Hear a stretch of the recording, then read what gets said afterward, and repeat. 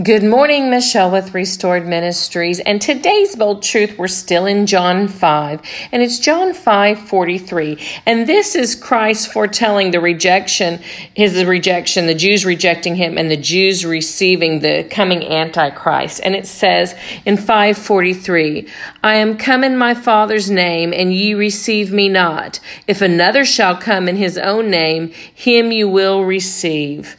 And this is talking about, all his works were done in the name of his Father, but it foretells that the one coming is the future Antichrist, that the Jews will receive the Antichrist and make a 7-year covenant with him.